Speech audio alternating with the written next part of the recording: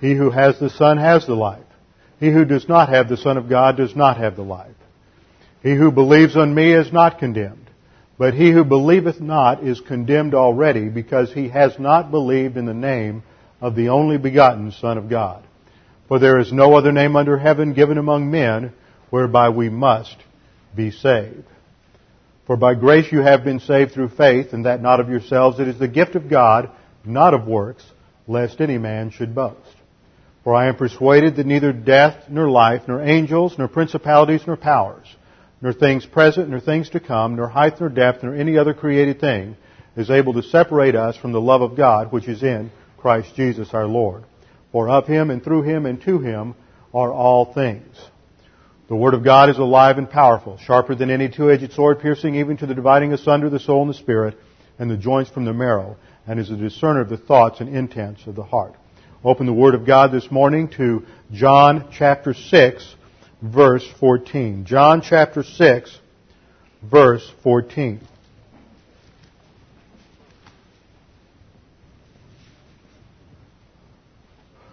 The Word of God addresses every single arena of human thought. Nothing is left to human imagination. That doesn't mean that God tells us everything there is to know about certain arenas of thought. Certainly, if we go to Scriptures to learn advanced teaching on certain technological aspects or scientific aspects discovered only in this century, we would not find it there. But what we do find in Scripture is the foundation, the underlying framework for understanding everything, and which should provide the starting point of all human thought. By analogy, go back to Genesis chapter 1. Think through it in your mind. You realize that God separated the light from the darkness, and He called the light day and the darkness night. If you go on through the first chapter, you realize that as God created certain things, He named them. Vocabulary is necessary if we're going to control any arena of thought. And God initialized man's vocabulary in that restoration week, that creation week, those 6 days, as God establishes various aspects of the universe. But then, having created the beasts of the field, He told Adam, He delegated responsibility to Adam, and He said, name all the animals. God started a process, and He lays the framework down, and then within that framework, man, as part of his image-bearing responsibilities, because God is creator, man has certain creative functions that flow from his soul that mirror or reflect who God is as the ultimate creator. And so within that framework, Adam begins to name all of the animals. God does not go through and give nomenclature for every single thing in the creation, but He initializes it, and within that framework, man develops. The same thing is true in theology. God initializes vocabulary throughout the Scriptures, and we have wonderful words like redemption, propitiation, atonement, reconciliation, sacrifice, words like Messiah. All of these things provide the starting point, and then we build on that. The Scriptures address, when I say the Scriptures address every arena of human thought, nothing is left out, whether you want to have a philosophy of history, a philosophy of science, an economic theory, even a political theory. Your starting point should be what God says about these things.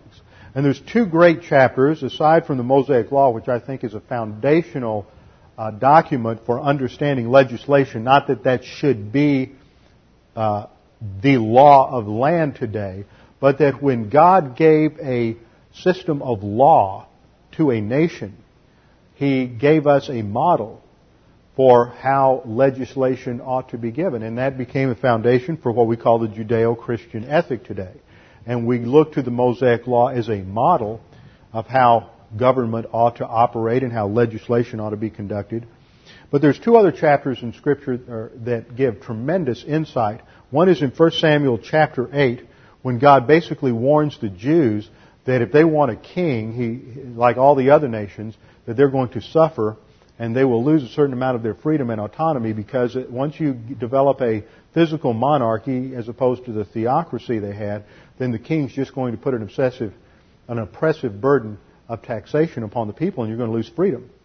That freedom, true freedom, political freedom, is always somehow in Scripture related to economics.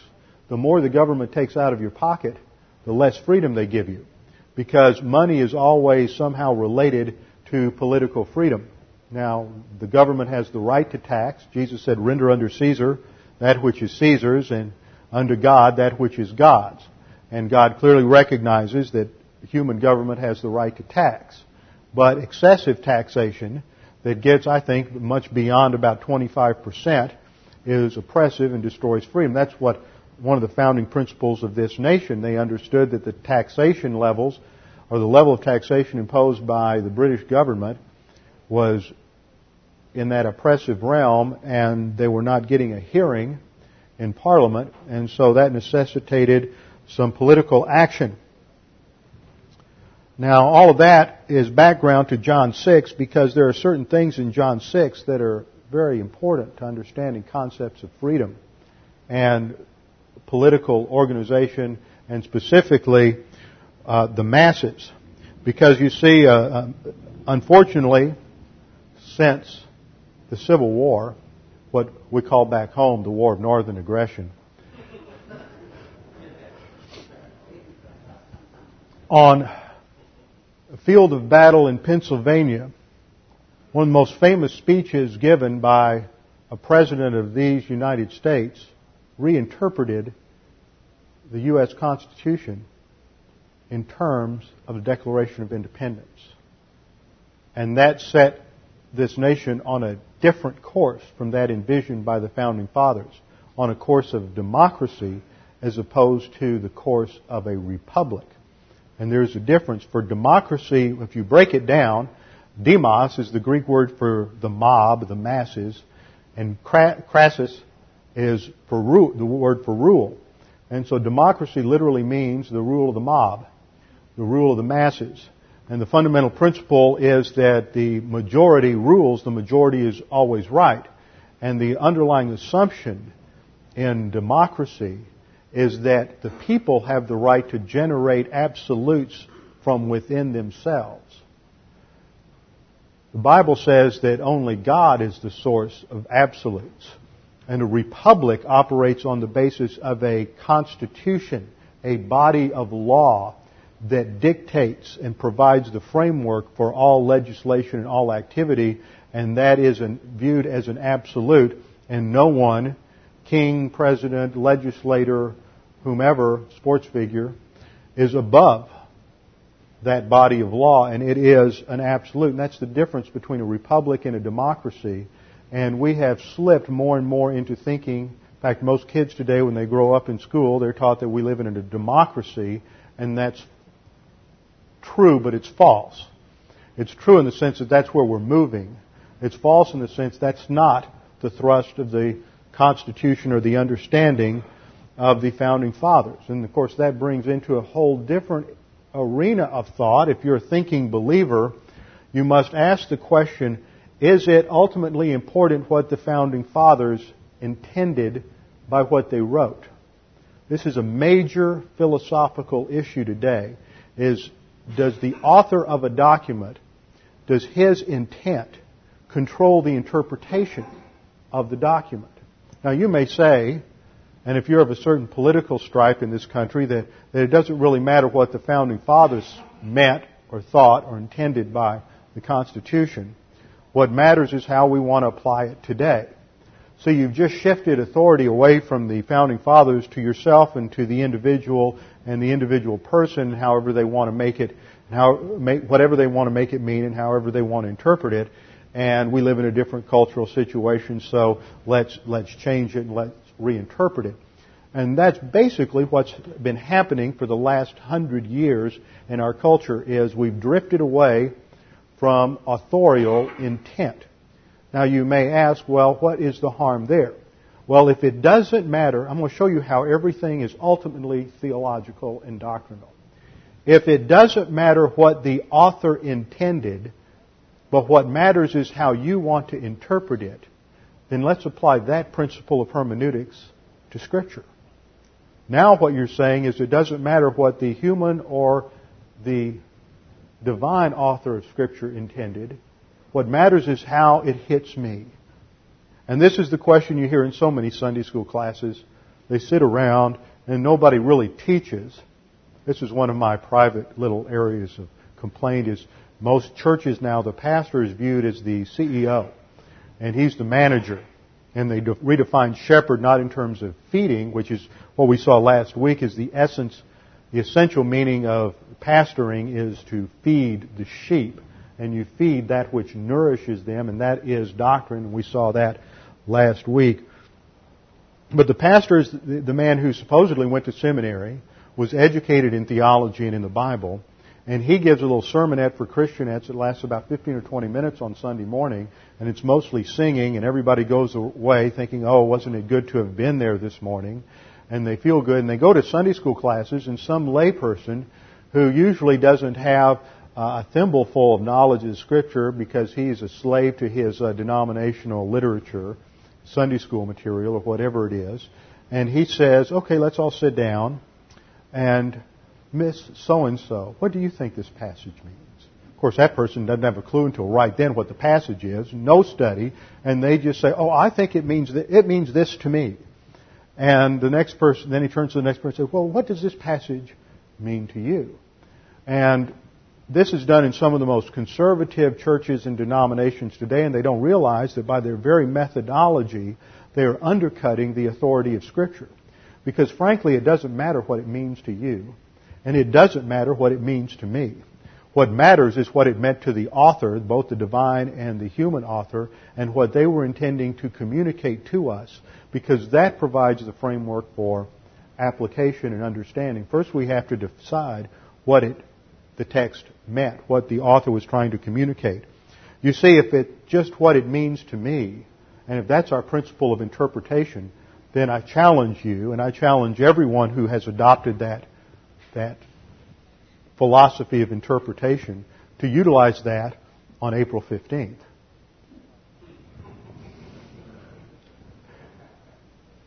But no one will, because it doesn't matter what those rules and regulations mean to me.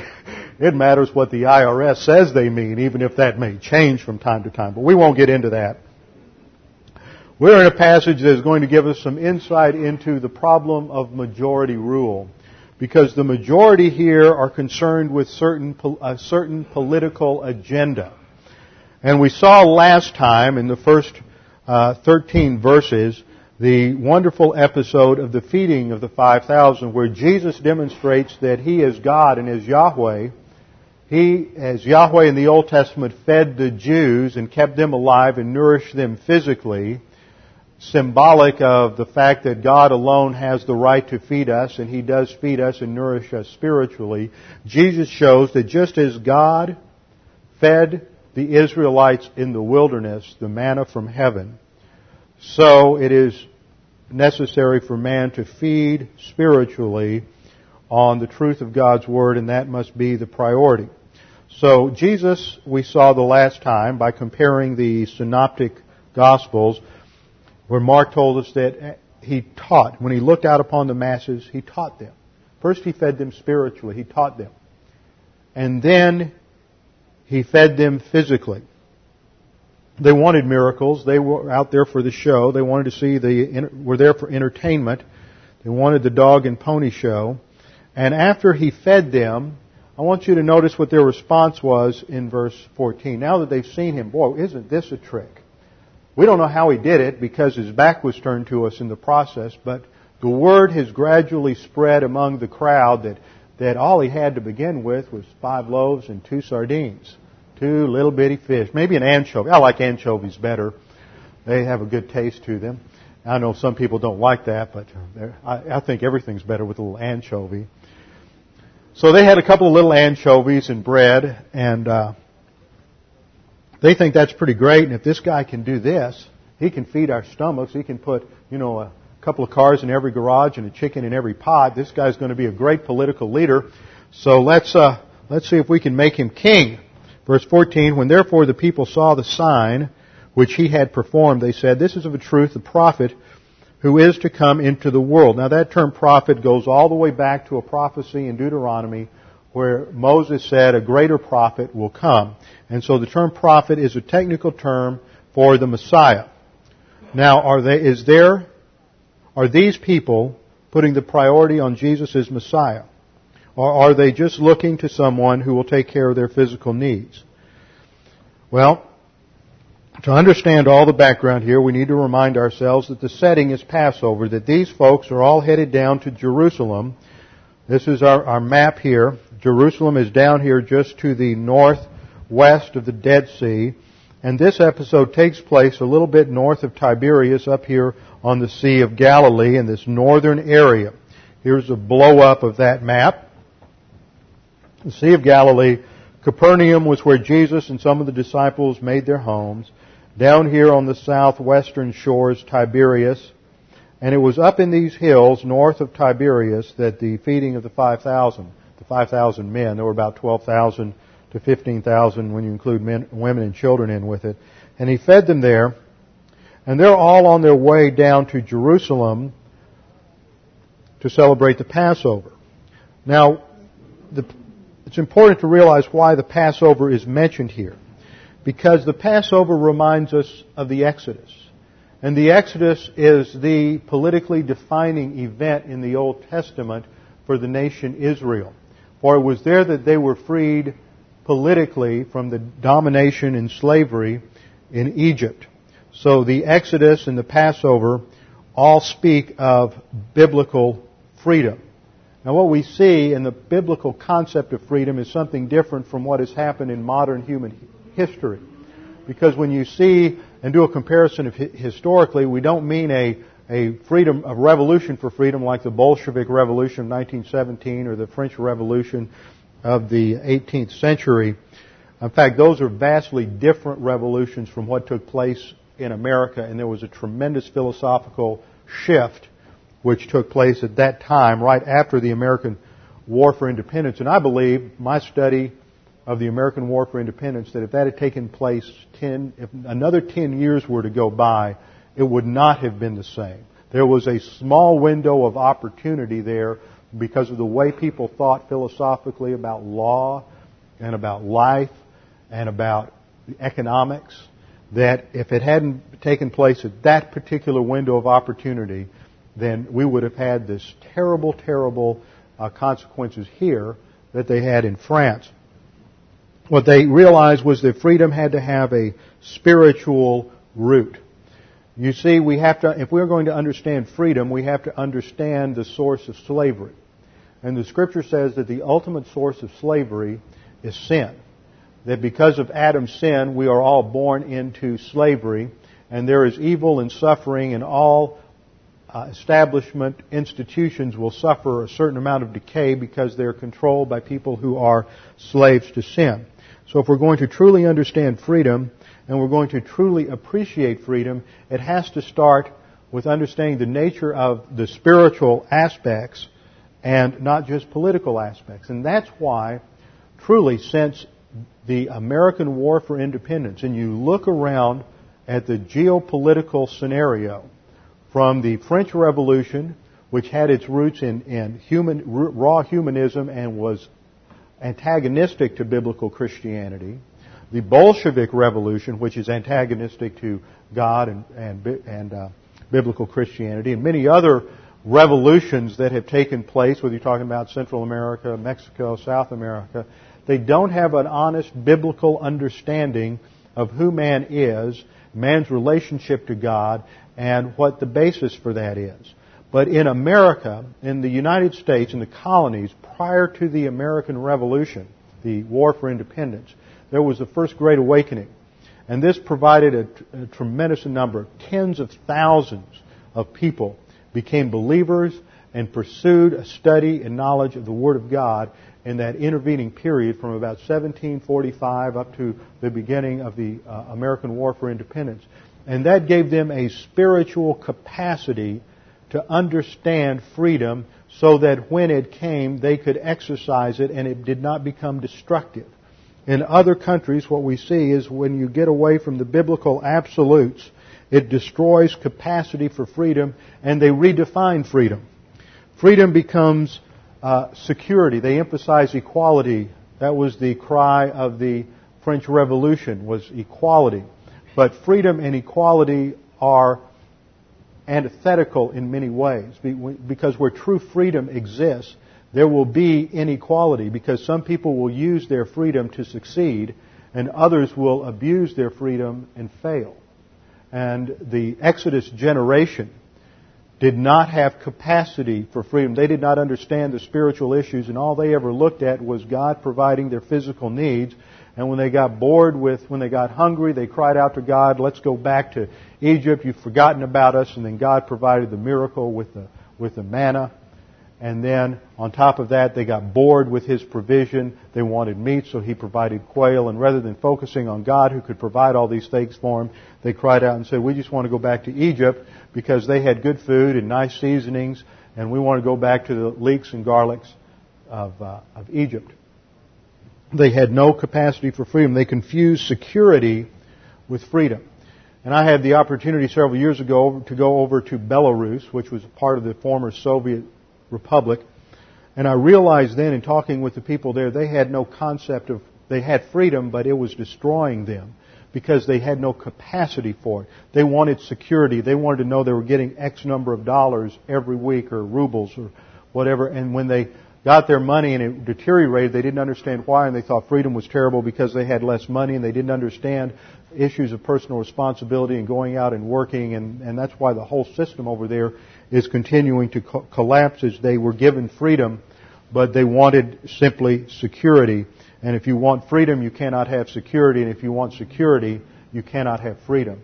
They are mutually exclusive, because to the degree that you give people freedom to fail, freedom to succeed, you have to give them freedom to fail. And we don't want to give people freedom to fail. We want to provide this social security net for people so that if they fail, they're still going to land in the net and they'll all be taken care of, and they won't, the degree of failure is limited.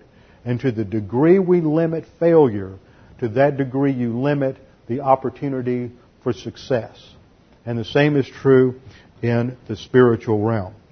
Well, when the children of Israel left Egypt and they got out into the wilderness, Deuteronomy 8:3 says that He humbled you. God had to teach them grace orientation and dependence upon Him, and in order to develop capacity to appreciate their freedom, He humbled you and let you be hungry. And He fed you with manna, which you did not know, nor did your fathers know, that He might make you understand. See, all of that was designed to teach a spiritual principle. And here's the principle. Man does not live by bread alone, but man lives by everything that proceeds out of the mouth of God. You see, our priority is to take care of the physical needs first, and then we'll take care of the spiritual needs. And God says you've got it completely backwards. You take care of the spiritual needs, and I'll take care of your physical needs. That was the point that Jesus was making in Matthew chapter 6. Seek ye first the kingdom of God and His righteousness, and all these things will be added unto you. Put the spiritual priority first, and God takes care of the physical. And man, in order to understand freedom and appreciate freedom and develop capacity for life, must put his focus not on the physical bread that nourishes the body, but on the spiritual bread, the Word of God, which nourishes the soul. For it is only through a consistent, regular, almost daily intake of the Word of God, and I mean much more than we can get simply by reading the Word. I think that's important. I think that ought to be a part of everybody's daily schedule, is at some level reading the Word, because it reminds us, puts our focus back on the God who wrote it. But we need more than that. We need detailed instruction from the Word of God, not just a little spiritual fast food every now and then. Now, the parallel with the Exodus event and what's taking place here is that in the Old Testament, the people wanted freedom.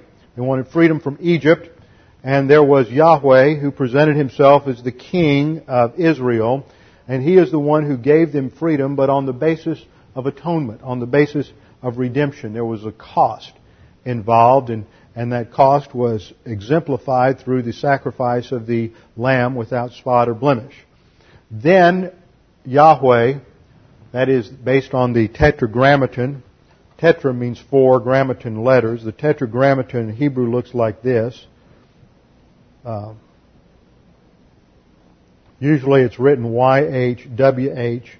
We know that should be a vowel there because of certain words like like Elijah. That final J-A-H is indicative of the name of God.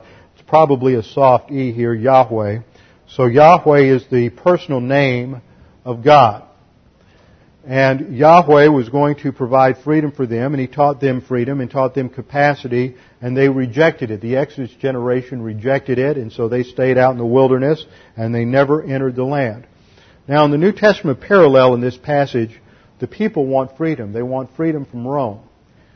There's Jesus who they're looking to provide freedom, and Jesus does the same thing that Yahweh did in the Old Testament, and that is He provides bread for them. He provides physical nourishment for them. But as Jesus feeds the people, in order to teach them that they must be totally and absolutely dependent upon Him, remember, He's teaching to them the same identical lesson that Yahweh is teaching the Jews in the Old Testament. The importance of dependence upon Him, the importance of grace orientation. He is also, by virtue of providing bread for them, is making the same claim to kingship. In fact, He's identifying Himself with Yahweh of the Old Testament. This is a little subtle for some people, but it's clearly there, and the Jews understood it. But the people rejected. Just as the Jews in the Old Testament rejected God and His provision in the wilderness, so the Jews of Jesus' generation, for the most part, rejected Him and His claim to be the Messiah. And verse 15 tells us that Jesus, therefore perceiving that they were intending to come and take Him by force to make Him king.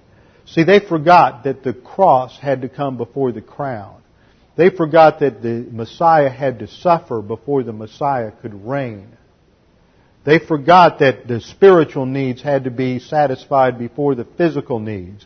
That they had to understand spiritual freedom before they could understand and appreciate political freedom.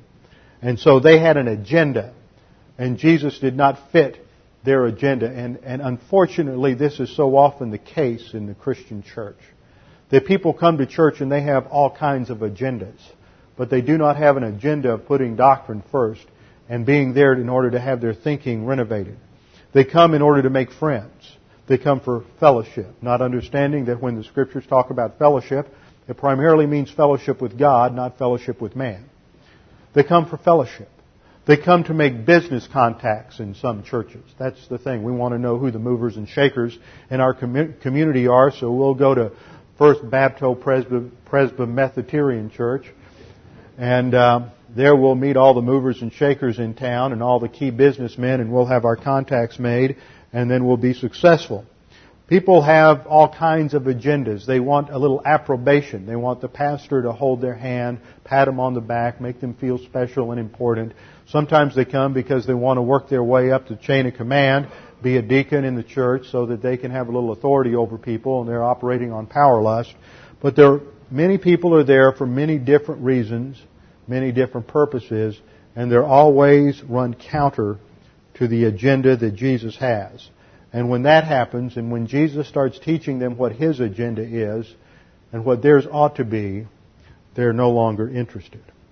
So Jesus, therefore perceiving, here's our verb in the Greek, nous. It's an aorist active participle from the verb gnosko, meaning to come to know, to recognize, to perceive, to be familiar with.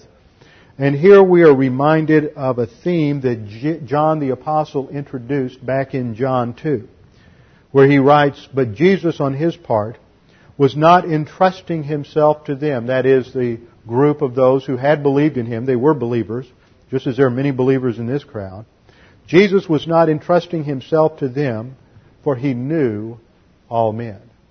You see, Jesus knows that many believers, because they're immature, because they've never learned any doctrine, because they don't know the Word, they're just saved. They're barely saved. They have new life. They have spiritual life. They're in the royal family of God, but they don't know what that entails. And so they're there with their agenda, and it's not until God has some time to teach them and deal with them that their agenda changes. So Jesus is not going to entrust Himself to a bunch of baby believers who don't know enough to come in out of the rain and want Him to do just the opposite of what He is there to do. So we are told that when Jesus perceived what they wanted and what their agenda was, He withdraws again to the mountain to be alone by Himself. Their agenda is 180 degrees opposite of His. And I want you to notice that, just a little side point here, is that popularity and mass attraction and the opinion of the masses and the opinion of the majority is not only not the key to the truth, but they are often wrong. For the majority here wanted the wrong thing. The mass numbers of people, large numbers of people here, had no clue as to His agenda, and they all wanted the wrong thing. So not only is the majority not an arbiter of truth, they don't know the truth, and the majority can often be wrong because they are operating from their own autonomy. The crowd wants freedom from Rome, not freedom to obey God. Jesus is offering them freedom to obey God. Matthew, in the parallel, gives us the series of events here a little more specifically. Let me read that to you. It says, and immediately Jesus constrained His disciples to get into a ship. He's breaking up the crowd. He sends His disciples off. You guys go back, get in your boat, and head across the Sea of Galilee. And then He turns around and He sends the multitude away. This is a big question. Here Jesus is at the height of His popularity and He sends everybody away. Why? Jesus realizes the issue isn't numbers. The issue is quality, not quantity. The issue is those who want the truth, not a lot of numbers just to make Him feel better. He sends the multitude away, and when He sent the multitude away, He went up into the mountain apart to pray. And when the evening was come, He was there alone. So night falls. The disciples, I'm setting you up for the rest of the story here, are going out onto the sea to head across. It's about 14 miles across. And Jesus sent His disciples into the ship, and then He goes up and waits till nightfall. Well, this is an era before they had lights, before they had electricity and battery packs in the boat to give them light. So the disciples are now halfway across the Sea of Galilee, or less than that, and they have no lights. It's dark. Everything is black around them. They have no navigational aids, maybe a little flicker here and there from the coast, but it's 3 or 4 miles away, and candlelight and firelight doesn't carry very far. And then Matthew says in Matthew 14:24, but the ship was now in the midst of the sea. That is, it's halfway across the Sea of Galilee. Let's put our map back up here. They've left here, and they're headed across, and they've gone about 3.5 miles or so, tossed with waves, and the wind was contrary. That means the wind is blowing against them. And I don't know if you've ever had that experience, but I've been in a small canoe where I've tried to go across Lake Buchanan in Texas, which is a little bit smaller than this. I was about 14 years old, and we had 3-foot waves breaking over the bow, and it took us hours to go across that lake. I've made it in as little as 30 minutes, but it took us about 4 hours that night. The same kind of thing happens here. Of course, they're in a little larger ship, but the wind's against them, the waves are against them. And then in Matthew 14:25 it says, and in the 4th watch of the night, Jesus went unto them walking in the sea.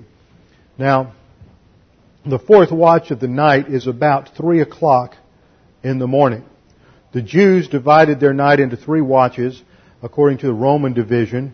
And so at 3 hours to each watch, the 4th watch begins. If you start at 6 p.m., then the 4th watch would begin about 3 o'clock in the morning.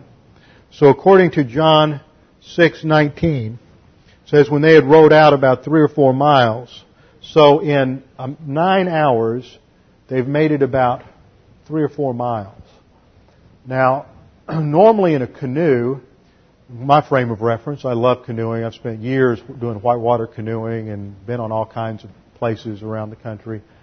In a canoe, you can usually, on flat water, make about 3 to 4 miles an hour.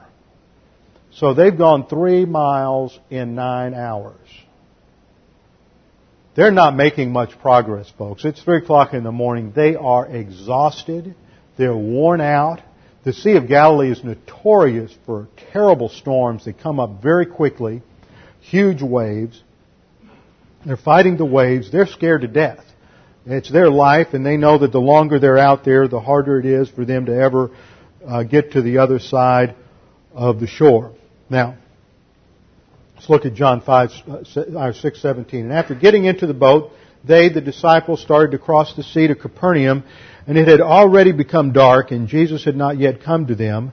And the sea began to be stirred up because a strong wind was blowing. When therefore they had rowed about 3 or 4 miles, they beheld Jesus walking on the sea and drawing near to the boat. Now, stop a minute. Let's think about what's been going on. Jesus has performed this miracle. They know who He is. They know He's the Son of God. They've heard Him teach. They know He just fed the 5,000. They know His power. Now, you would think that having had that empirical evidence of His power, and you spent now 2 years at least with Him, watching the miracles, that you would react to the situation by trusting Him. There He is. He's going to calm the waters. We'll just trust the Lord. That's how we're going to handle the test. This tells us once again that the issue is never empirical data. The issue in witnessing, the issue in the spiritual life is never hard, cold facts. Facts are just never enough. People reject the facts. They reinterpret the facts. The crowd just saw Him feed the 5,000 and they reject Him. The issue is not, if I had only seen Jesus, if I had only heard Him teach, then I could believe this. That's a smokescreen. The issue in the spiritual life is ultimately whether or not you trust Christ, trust God, and the issue is faith. It's not knowledge. It's not anti-knowledge, but the issue is not collecting the facts. The issue is learning to trust God. Now, the disciples have seen Him send everybody away. Now, think about this. You're a disciple. You've given up everything you've got in order to follow Jesus. Think about Matthew. Matthew had a good, cushy job with the Roman bureaucracy, working for the Roman IRS. He's got a good 401k plan. You know, whatever he can collect in taxes after he pays off Rome, the rest is his. So he's got a pretty good job, and if he can really stiff the people hard on taxes, then he's going to have a really good year. He's given all that up. No future. He's given up everything. Peter, John, James, all fishermen, they've given up their business in order to follow the Lord around. Wouldn't you love to listen to their conversation after Jesus has sent everybody away? Wow, why is He doing that? He's at the peak of His popularity. We can ride right in to Jerusalem and He's going to make us all rulers and He can be king. The people are with Him. What's wrong with Him? Have we hitched our wagon to the wrong mule here? Is it really legitimate? So you can imagine the doubt that they have, questioning whether He is indeed the king that they think He is. And so Jesus is going to demonstrate privately to them that He is the king who they are looking for. Hold your place here and turn with me to Psalm 29. See, to understand so much of what goes on in the work of Jesus, you must understand some things about the Old Testament. John writes the Gospel in order to prove that Jesus is the Christ, the Son of God, and that by believing you might have life in His name. So he is proving that Jesus is showing that He is the Messiah. Now in Psalm 29 we read that this is a Psalm of David. And it begins, "Ascribe to the Lord, O sons of the mighty, ascribe to the Lord glory and strength. Ascribe to the Lord the glory due to His name." And we have seen that the concept of name in the ancient world, both Old and New Testament, reflects the essence of someone or something. It relates to their character. So when it says ascribe, and this is part of praise and worship, ascribe to the Lord the glory due to His essence. What we learn from this is that we glorify God, we glorify His essence, by responding to His essence and His character. That tells us that in order to worship God, we need to know something about His character and His essence. And the more we learn about His attributes, His character, and His essence, the better we can worship Him. And then look at verse 3. This is where it applies to our passage. The voice of the Lord is upon the waters. Think of what's happening in John 6 now. The storm. The waves are up. It's nighttime, and Jesus is walking on the waters. The voice of Yahweh is upon the waters. When you see Lord in all caps in your Bible, that reflects the Hebrew Yahweh. The voice of Yahweh is upon the waters. The God of glory thunders. The Lord is over, Yahweh is over many waters. The voice of Yahweh is powerful. The voice of Yahweh is majestic. The voice of Yahweh breaks the cedars. Yes, Yahweh breaks in pieces the cedars of Lebanon. He makes Lebanon skip like a calf and Syrian like a wild ox. In other words, it's asserting His sovereignty over the nations. The voice of Yahweh hews out flames of fire. The voice of Yahweh shakes the wilderness. Yahweh shakes the wilderness of Kadesh. The voice of Yahweh makes the deer to calve and strips the forest bare. In His temples everything says glory. And then notice verse 10. Yahweh sat as king at the flood. Yes, Yahweh sits as king forever. Yahweh will give strength to His people. Yahweh will bless His people with peace. Now let's go back and use that as a backdrop for understanding what Jesus is doing in John 6. Especially that last verse. The Lord, or Yahweh, will bless His people with peace. When Jesus appears to them, He says to them, and the English is just terribly, terribly translated. Verse 20, He says, "It is I, do not be afraid." Now, this is why it's so important to know Greek. That's a terrible translation, "it is I." In the Greek we have this phrase, ego, eimi. Ego is the first person singular, I. Eimi is the verb to be, I am. Yahweh is the tetragrammaton, the four sacred letters, YHWH, which is derived from the Hebrew verb hayah, which means to be. What does Yahweh mean? I am that I am, the self-existent one. So when Jesus looks at them and they look at Him out there walking on the water, Jesus does not say, "It is I." Jesus says, "I am." Jesus claims to be God. He claims to be Yahweh, who is over the thunder and the storm and who rides upon the waves. By saying what He says, He is claiming to be all that Psalm 29 predicts and states of Messiah. He said to them, "I am.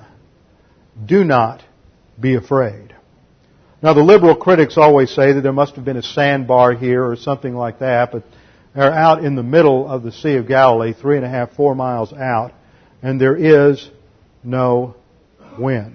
No sandbar. He is demonstrating that He is the Lord of nature. He has power over all the problems of life. Now, let's flesh this out a little bit because John doesn't tell us much more. He says in verse 21, "They were willing therefore to receive Him into the boat, and immediately the boat was at the land to which they were going." Let's turn over to Matthew 14. We're going to see a couple of additional insights before we wrap up here to flesh it out a little bit. Matthew 14, verse 24 says, "But the boat was already many stadia away from the land, battered by the waves, for the wind was contrary. And in the fourth watch of the night, He came to them walking on the sea." Middle of the night, they're scared to death.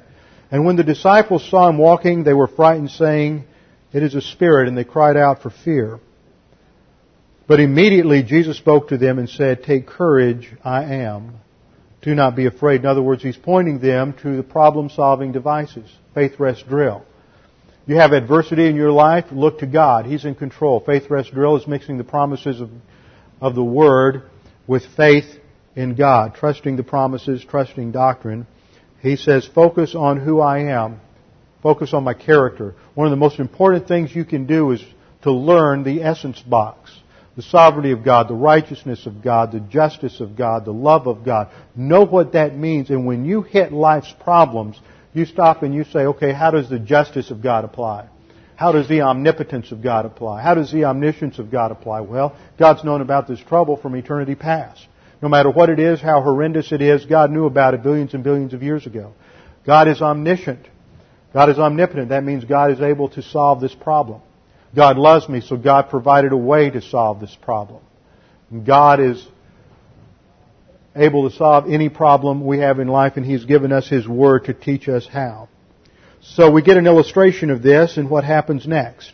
Peter catches the point, and he says, Lord, if it is you, command me to come to you on the water. Peter's making a bet here. Who's more powerful, Jesus or the wind? And he's betting on Jesus. He's slowly getting the point that Jesus is more powerful than the creature. He is the Creator. If He is who He claims to be, then I can trust Him exclusively. If Jesus is who He claims to be, then I must make sure that I know Him better than I know anything else or anyone else in life. Because if Jesus is who He claims to be, there's no problem, there's no difficulty, there's no heartache in life that He can't solve. So Peter says, command me and I will come. Verse 29, and Jesus said, come. And Peter got out of the boat and walked on the water. Boy, what might that have been like? And he came toward Jesus.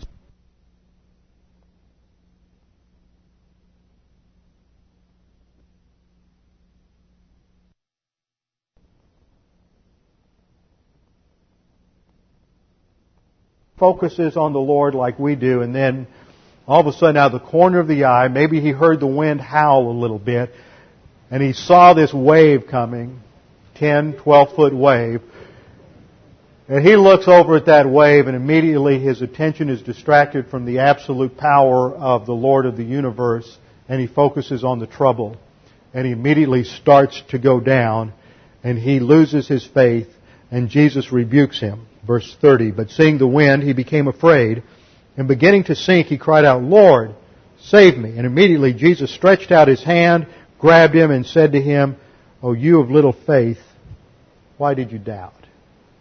Reminds us of what James says in James 1, 7 and 8, but the one who asks in faith without doubting, this one will get the answer, but the one who doubts is like the wind being tossed to and fro, totally unstable in all their ways.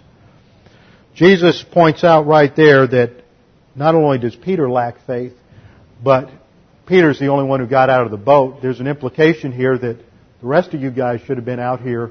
We could have had a good soccer game running around on top of the lake out here, but you lack faith. And then Peter and Jesus got into the boat, and He stopped the wind, and at that point they realized who He is, and they affirmed their faith, and they worship Him, saying, you are certainly God's Son. Now, Mark has an interesting twist on this. In Mark 6, he says, and he, Jesus, got into the boat with them. Mark, incidentally, most people agree was Peter's amanuensis. Now, that's a fancy term for secretary. He took dictation from Peter. Peter told him the story because Peter, certain things in Mark that only Peter would know. But Mark doesn't mention Peter's failure on the water. All we learn is that when Jesus got in the boat with them in Mark 6:51, and the wind stopped, and they were greatly astonished. And then Mark draws the following conclusion. They were astonished. Think about that. Mark 6:52 says, for they had not gained any insight from the incident of the loaves, for their heart was hardened. Think about that.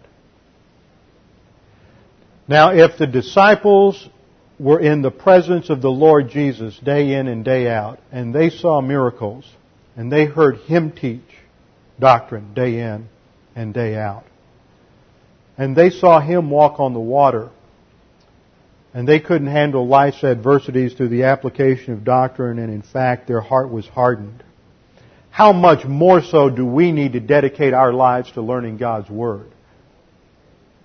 I'm always amazed when I think about the fact that all of us fall victim to thinking that somehow we can grow to spiritual maturity by just paying lip service to God and His Word and showing up on occasion, going to church on occasion, opening God's Word on occasion. We've all gone through that stage in our spiritual life. And yet the Scripture says that we are to radically transform the very core of our thinking. That does not happen unless we make it the priority of our soul. That we are to feed on God's Word And that is to be more important to us than our jobs, than our careers, than feeding the family, than anything else. We are not to put aside those responsibilities, but in order of priority, we are to rearrange our lives in such a way that it reflects the fact that the most important thing in our lives is to have our thinking shaped by the Word of God, because that prepares us for eternity. And do we want to be like the person in 1 Corinthians 3, when at the judgment seat of Christ all is burned up, yet they enter heaven yet as through fire? They have no capacity. I believe there are going to be Christians who end up in heaven and look around and say, where am I? They will have no capacity for understanding where they are and who God is. Because God is not going to give us omniscience or dump on us a complete knowledge of Scripture at the moment of death. We're going to enter into heaven with whatever doctrine we have in our soul. That's how we enter heaven.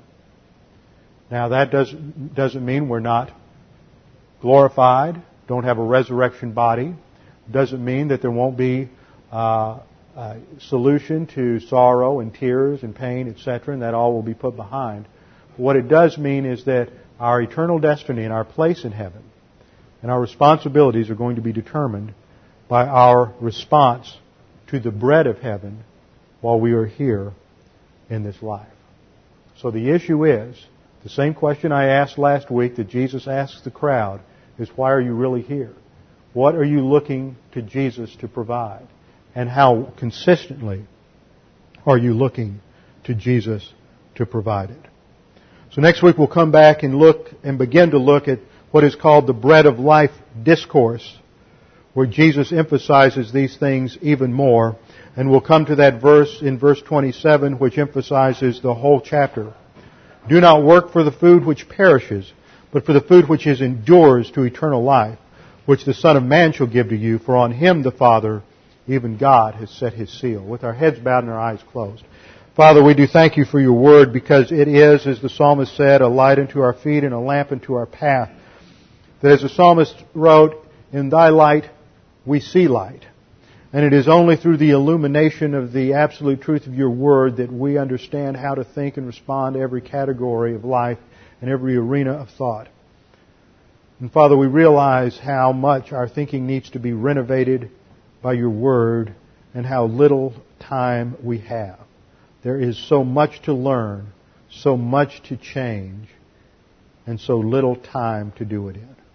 Father, we pray that You would help us to see the priority that Scripture must take in our lives, that this is not just to be a hobby, but it is to be the driving force, a passion for us, that we want, we hunger for, we thirst for, and as Peter says, we desire hungrily the sincere milk of the Word, because it is from that we grow. Father, we pray that if there's anyone here this morning that is without hope and without faith, without eternal life, without an understanding of their eternal destiny, that right now they would take the opportunity to make that certain. All that is necessary is for them to put their faith and trust in Christ alone. Scripture says, believe on the Lord Jesus Christ, and you will be saved. It's not a matter of works. It's not a matter of religion. It's not a matter of ritual. It is simply a matter of faith alone in Christ alone. Now, Father, we thank You for this time in Your Word. Pray that we will continually be nourished by it this week as the Holy Spirit brings it to our memory, that we may meditate on it and may apply these things in our lives. We pray this in Jesus' name. Amen.